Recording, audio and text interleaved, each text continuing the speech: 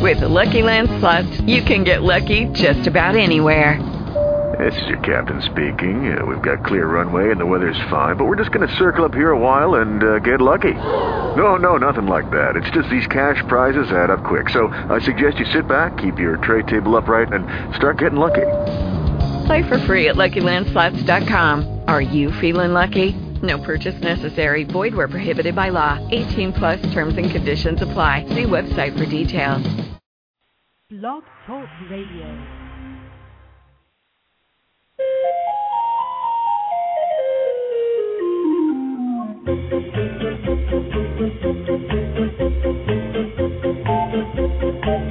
Good morning, fellow animal folks, and welcome to the Pet Place Radio Show.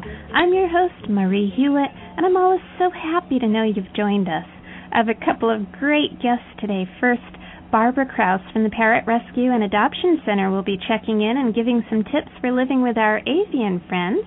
Then, after our halftime break, Marie Cummins from Animal Advocates has some great advice about urban wildlife. A lot of fun and education is coming right up on this week's edition of the Pet Place Radio Show on Retro 1260.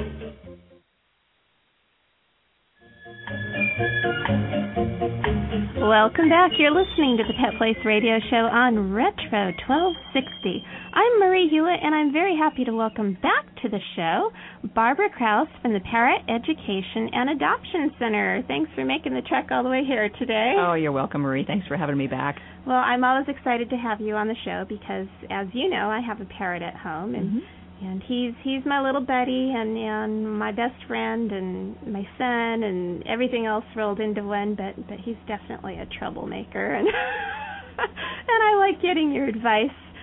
Kind of ask you questions that seem real general, but really they boils down to this will help me with Petey. Well, parrots, as you have obviously know, are so intelligent, very long-lived creatures, and they're a lot of work.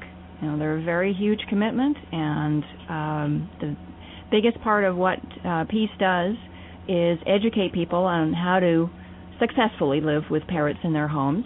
Okay. And the second and smaller part of what we do is to take in unwanted parrots and foster them in volunteer homes and then find, hopefully, permanent adoptive homes for them. How many birds do you figure you have in foster care right now, roughly? At the moment, we're a small organization. At the moment, we have 7 birds in foster volunteer homes. Manageable. Okay.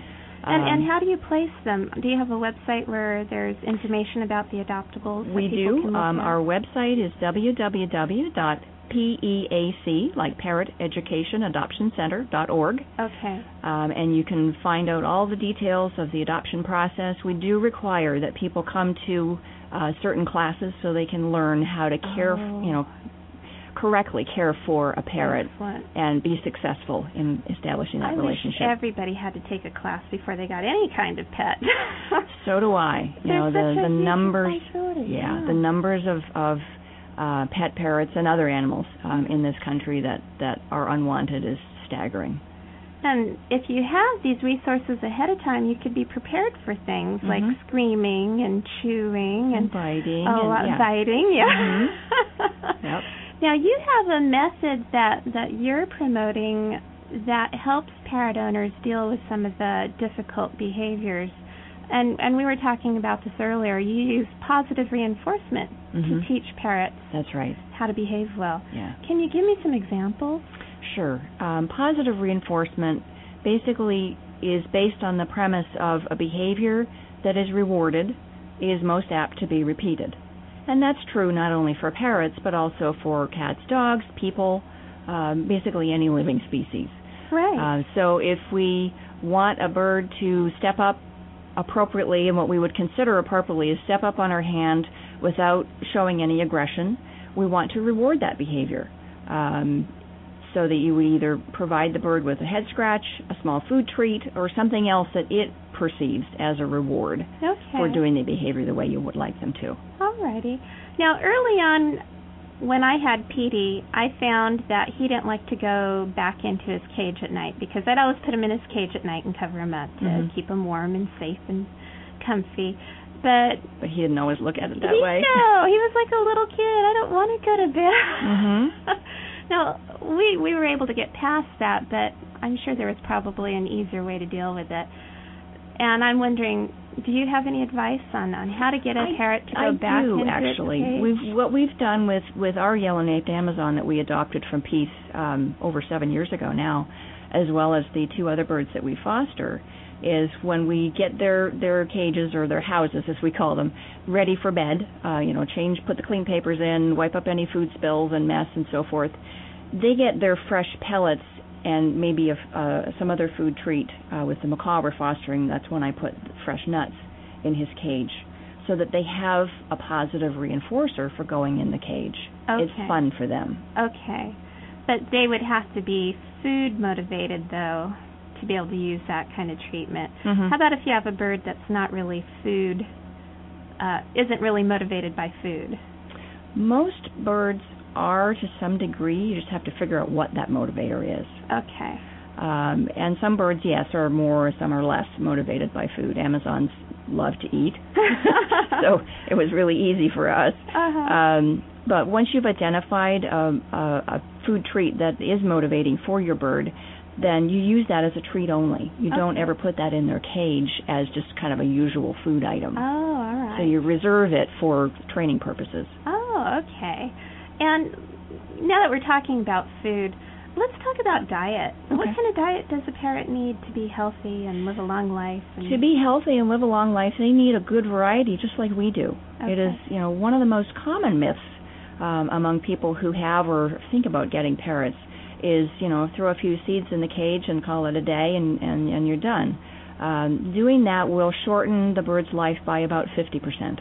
Oh, wow. Because seeds, whether you get a fancy, mix from So and Joe Schmo's parrot farm or sunflower seeds from the store down the street, seeds are poor quality protein. They have no vitamin A, very, very little calcium, which birds need just like we do. Mm-hmm. And they need fruits and vegetables particularly like us. Mm-hmm. They need access to good quality protein, whether that's from a commercially formulated bird pellet that you teach them how to eat, because they may not know it's food until you show them. In fact, bird pellets don't taste that bad. Role modeling behavior really does work. So you eat a few of the pellets yourself? Mm-hmm. And okay. Yeah. Some of them are actually pretty good. Fruity. We do encourage people to use, hopefully the ideal is an uncolored, no food dyes or colors for their birds. Feed that is the staple, appropriate bird pellet, as well as vegetables, some fruit if it's a high-active bird, mm-hmm. And for macaws and other birds that have higher fatty acid needs, then it is appropriate to give them some nuts each day. Okay. There was actually an article in Bird Talk a few months ago that outlined for different species of macaws what their needs are. Oh, all right. And we do certainly encourage our members and other people that we interact with to always be learning. Definitely. Yeah. Now, we were discussing before the show as well the sad statistic that people who adopt parrots don't keep them very long. How long, on average, does a parrot stay in a home? The average in this country is only 5 to 8 years, and wow. That's really sad. Because how long do they live? Yeah, for parrots, depending on the species, they'll live 30 to 70 or more years. Oh. And they do strong, very form bonds with their flock members, and of course in the companion setting, that's us. Right. So they grieve when they lose somebody or are moved into a different home. Mm-hmm. It's a big transition for them. Many of them can do it successfully, but it's not an easy transition for them. And if it's really difficult for them, they can start exhibiting some destructive behaviors. Yes, absolutely. Too. Feather destruction, self-mutilation, biting, screaming are the most common behavior problems that we see. If you have a bird that has been plucking its feathers for a while, will the feathers ever grow back? It depends on how long they've been doing it and what exactly they've been doing. Mm-hmm. Some birds will actually just shred their feathers, and others will actually pull them out. Oh. So it depends on and if they've been chronically pulling them out from the shaft, from the root, if you will, mm-hmm. That eventually will damage the follicle and the feather won't grow back. Okay. The other difficulty is it becomes a habit. Some birds will start plucking in response to a physical problem, an infection of some sort, or a big disruption or stress in their life. And if they're doing it for a while, it becomes a habit, much like a person chewing their fingernails. Okay. Well, fortunately, Petey's never been a feather plucker, which I'm very happy about. He seems like a pretty happy bird, but I do have this question for you. He doesn't seem to take many baths, and so being a white bird, he tends to always look a little bit off-white. How can I encourage him to take some baths? Bathing is actually really helpful for keeping their feathers in good quality. Parrots in the wild get 2 or 3 showers a day, whether they want it or not, just because they're living in the rainforest. Right. So I would encourage you to use different methods to bathe your bird. You might try misting outside.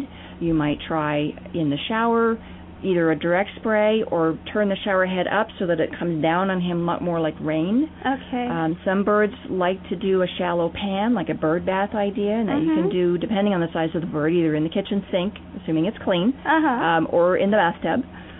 So there's many ways to bathe a parrot. Okay. And of course, when they look like they're even halfway enjoying it, throw them a party, really praise them so that they understand that, oh, maybe this is fun. Yeah. The interesting thing about my cockatoo is he'll put his head into the water and he'll shake it all around, and then he thinks his whole body is wet. A lot of birds do that. And so he'll shake his tail and his wings, and they're dry as a bone. Yep. And then he thinks he's done. Yeah. So we do try and take him into the shower, but he hates that. He gets so mad when we do that. So you just have to be the parent then, and you get to get wet whether you want to or not. Well, you really don't want to force him. But if you make it worth his while, maybe that's the time where you could give him some extra head scratches every time he gets hit with a little bit of water. Okay. So that he learns to associate positive with the experience of getting wet. Okay. That's a great idea. Yeah. Now, you have so many wonderful workshops at your organization. Where do you normally hold the workshops? We're based in San Diego. Our monthly seminars are held at the Marina Village Conference Center, and our seminar schedule's on our website. We're also having our major educational event this year on July 31st. Barbara Heidenreich is an internationally renowned animal trainer, and we're so fortunate that she's able to come and do a full-day workshop with us on July 31st. The registration information is on our homepage, again, at www.peac.org. You can either mail in payment, fax it in, or use PayPal. And we're looking forward to a great turnout and a wonderful day of learning how to teach our birds to be better citizens. And it's so worth it, and it's so affordable, and I would recommend it to anybody who has a bird. And you have such other wonderful workshops, too. I'm always real excited to hear about your toy-making workshops, which I plan on attending eventually as soon as I have some free time. Yeah, we usually have a monthly seminar. The toy-making workshop's in November, just in time for the holidays. And the information, again, is on the website. Very good. Barbara, I'm always so pleased when you could come up and see us, and you have such a wealth of information to share. Thanks, Marie. And I'm hoping that, I know it's a long drive for you, but maybe in a few months after you forget how long it takes to get here, you'll come back again. Sure. Thanks, Marie. Okay. We need to take a quick break now, but don't go away. Mary Cummins from Animal Advocates is coming right up on the Pet Place on Retro 1260.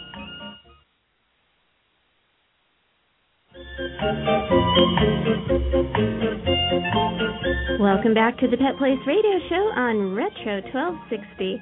I'm Marie Hulett, and I'm very pleased to welcome to our show Mary Cummins from Animal Advocates. Hi, Mary. Thank you for having me here today. I am so pleased that you are here today because so often I hear stories about people who have had encounters with wildlife, and they think opossums are going to come steal their children in the middle of the night, and coyotes are going to grab their cats who happen to be outdoors, and, stories like that. So I would love for you to give our listeners some tips on living safely with urban wildlife and kind of dispel some of the myths about them. Well, a lot of people think that if you're in Los Angeles, it's a city, there's not going to be wildlife here, so they don't expect them. So sometimes they'll see wild animals and they'll say, hey, we got to get rid of it. And then sometimes you're just walking at night, you'll see like a raccoon or an opossum. Some people get a little bit frightened, but there really is not much to worry about. As long as you don't, say, corner a raccoon, they just want to run away from you. They don't want to harm you. They just want to get away. Their business. That's right. What are some tips that people can do to make their homes less attractive to wildlife? The most important thing is not to attract the wildlife. You don't want to provide the 3 essential things, which is food, water, and shelter. Okay. So if you don't want wildlife in your backyard, don't leave cat food out. Don't leave water out for the pets. Lock your garbage bins, or else you'll get opossums and raccoons in there. And pick up drop fruit. Otherwise, you'll also get skunks, and even coyotes would be attracted to that. Okay, and the cool thing about opossums in neighborhoods is they're actually kind of like nature's little cleanup crew. They are. They're definitely nature's gardeners. They're a wonderful thing to have in your backyard because they eat roaches, they eat slugs, they love roaches. Wow. And they can sometimes eat baby mice and baby rats. Okay. They eat dropped fruit, and they'll eat, if there's a dead animal, they'll eat that too. Yeah, so they are our sanitation crew, and we don't even have to pay them. Exactly. And it's very, very green. Okay. But you don't want to keep these guys as pets. No, it's not legal to keep wildlife as pets, of course. But it wouldn't be a good idea because they are wild animals, and they're not tame like domestic dogs and cats. Okay, and of course, a lot of people are concerned about rabies. What kind of risk really is involved with an opossum having rabies? Well, opossums are probably the least likely animal to have rabies. The rabies vector species in our area, the most common one is the bat, and it seems to be around Long Beach. And I personally think they're coming into the ports. And then after that, it would be the skunk up in Northern California and the raccoon in Northern California. Okay. Those are the most likely. Now, raccoons tend to carry a parasite that is potentially dangerous for people. Can you tell me a little bit about that? It's the roundworm parasite. Okay. And if you were to ingest the eggs of a roundworm, you could potentially go blind. You could even die from it.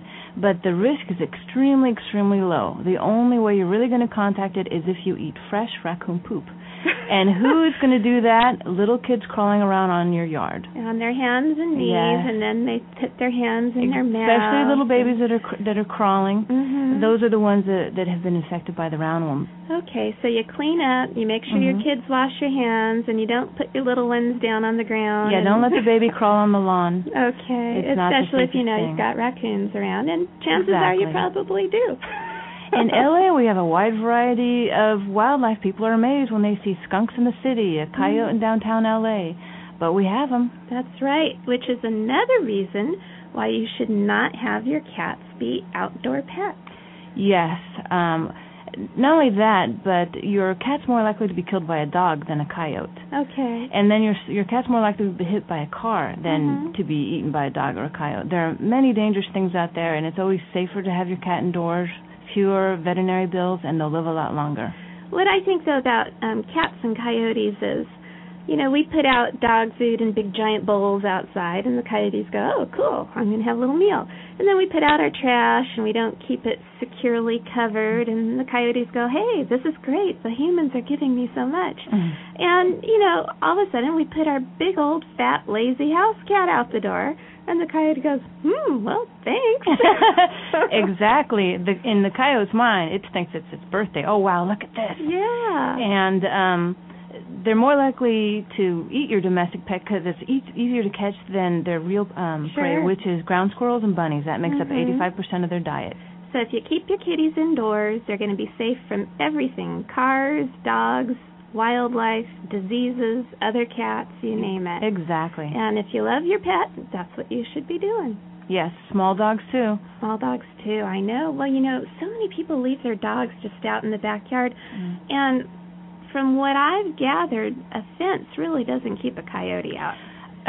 Coyotes, they can climb trees a little bit. They can jump 6-foot fences. They're absolutely amazing in their ability to leap. You either need an 8-foot fence or else you need a 6-foot fence with like a coyote roller on the top. Okay. So it's best to make your dogs indoor pets too, and then take them out for walks on a leash. And just if you're in a coyote area, and like we've talked about, most areas do have wildlife, just use some common sense precautions. Now, what if you find an injured wild animal and you want to help? What should you do? Should you go out and try and wrap it up in a towel and call you? What's the best way? Yeah, I guess it depends upon the animal. If you find an ill or injured wild animal that's, let's say it's a raccoon or a bobcat or coyote, immediately call a wildlife rehabilitator and have them pick it up. So you don't want to try and handle it yourself? Not the larger ones. Okay. It wouldn't be a good idea. But if you were to find, let's say, an injured little baby squirrel, I would just put on some thick leather gloves just to be safe. I've never been bitten by a baby squirrel. And then gently pick it up and put it into a box or a carrier and then call the rehabilitator. Okay. Now, a lot of people this time of year are also telling me stories about mallard ducks that are ending up in their swimming pools and being followed by a trail of babies. What do you say to those folks? It's that time of year. It's baby season for mammals and for birds. And I've been getting a lot of duck calls. And the best thing is just to leave them alone, but make sure there's a way for them to get out of your yard. And the pool, too. Yes. What can you put in the pool to help the little ducklings get out? Because I know that they can't hop from the water onto the ledge unless they have something that they could crawl on. Some people put a little board down next to where the steps are. Okay. Or maybe put some more bricks where the steps are so they can easily be able to get out. Okay.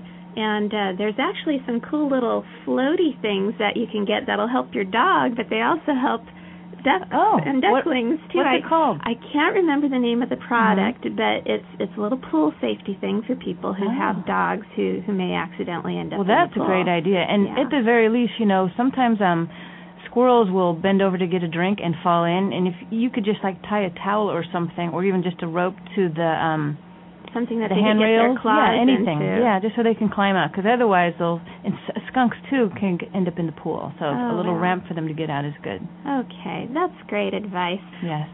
Let's talk about some of the larger wild animals. Occasionally we hear about bobcats and mountain lions roaming around some of the more foothill type neighborhoods.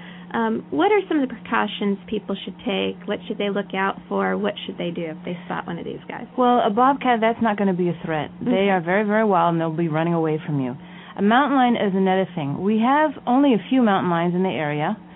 Some of them are collared, but the most important thing is if you were to see a mountain lion, most important is don't go hiking by yourself. Okay. If you're there with two people, they're less likely to attack. If you see one, try to look as big as you can. Put your arms over your head, yell, scream, throw rocks at them. Okay. And you want them to leave you alone. But the most important thing is prevention, and always hike with someone else if you're up in the hills. Now, if you have kids and you're all hiking as a big group, you don't want any of your kids to run away because they're basically breaking away from the pack. Yeah, exactly. And that's the type of animal that a mountain lion would look for, the one who broke away from the herd. They would prefer the smaller animal, and another thing is they will attack from behind. Oh. And that's because the main food is deer. Okay. And if they were to attack the deer from the front, they could get horns. Okay. So they like to get the deer or anything from the back, break its neck instantly. Okay. So that's why you want to always face it. Don't run away. That gets its prey instinct going, and it will run after you. So stand, look big, yell, scream, throw rocks. Don't run away. If you have a little kid, put your kid on your shoulders too. Okay. Yeah, don't show your back. Okay. That's great advice. And let's talk also now about rattlesnakes. Since we're out hiking and we got our kids and maybe even our dog, what are some precautions with respect to rattlesnakes? Well, it is rattlesnake season. People have been spotting them hiking already. And the most important thing is to have your dog on a leash. Because your dog doesn't understand what it is. It wants to investigate. It wants to bark. And then it'll probably be bitten. Okay. And then with your kids, keep them close. Tell them, if you see a snake, leave it alone. Just walk away from it. Okay. So they're not going to come chasing after you. Generally, when you find them, you're hiking and it's sunny out. They're just laying out in the middle of the pathway trying to warm up. Okay, so give them a wide berth and you'll be A-okay. Yes, exactly. And if you see anyone around you, tell them, watch out for the rattlesnake, it's right here. Some people don't see it. They don't have the best vision. They think it's a stick in the road, and then that's when they might accidentally be bitten. Okay. And also, young men seem to be very, very prone to getting bitten by rattlesnakes, and I think it's because there's a little too much beer drinking going on and saying, hey, dude, try and pick it up. Yeah, poke it with a stick. So don't do that. A lot of accidents happen that way. Yeah, accidents. That's being really nice, Mary. Okay, I know that we've covered a lot of topics and there's so much more, but I'm going to have to let you go. So let's tell folks what your website is in case they want to ask you more questions. The website is www.animaladvocates.us. Okay, and one more time in case somebody was slow to grabbing a pen. It's www.animaladvocates.us. If you just search Animal Advocates Los Angeles, you'll find us. Very good. Mary, I'm so pleased you were able to come talk to us today about urban wildlife, and I wish you all the best with everything you do. Thank you. Same to you. It's time now for our last break of the morning, but when we return, we've got Pet Place news and events, so please stay tuned to the Pet Place Radio Show here on Retro 1260.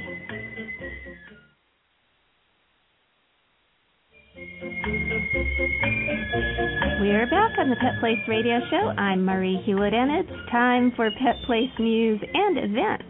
Mark your calendar for Saturday, June 26th, for the 16th Annual Dog Walk. That's D-A-W-G Walk. Pet Fair and Adoption Event. From 7 a.m. to noon, head on over to the Village Green at the Norman P. Murray Community and Senior Center in Mission Viejo and participate in a fun walk and fair to benefit homeless pets. For more information, visit www.dawg.org and also check out our newly renovated website at www.petplace.org and drop us a line and tell us what topics you'd like to hear discussed on the show. Well, that's all for me today. Remember, pets need love and a home, too. We'll be back next weekend with more of the Pet Place here on Retro 1260. I'm Marie Hulett. Please spay or neuter your pets, and have a wonderful day.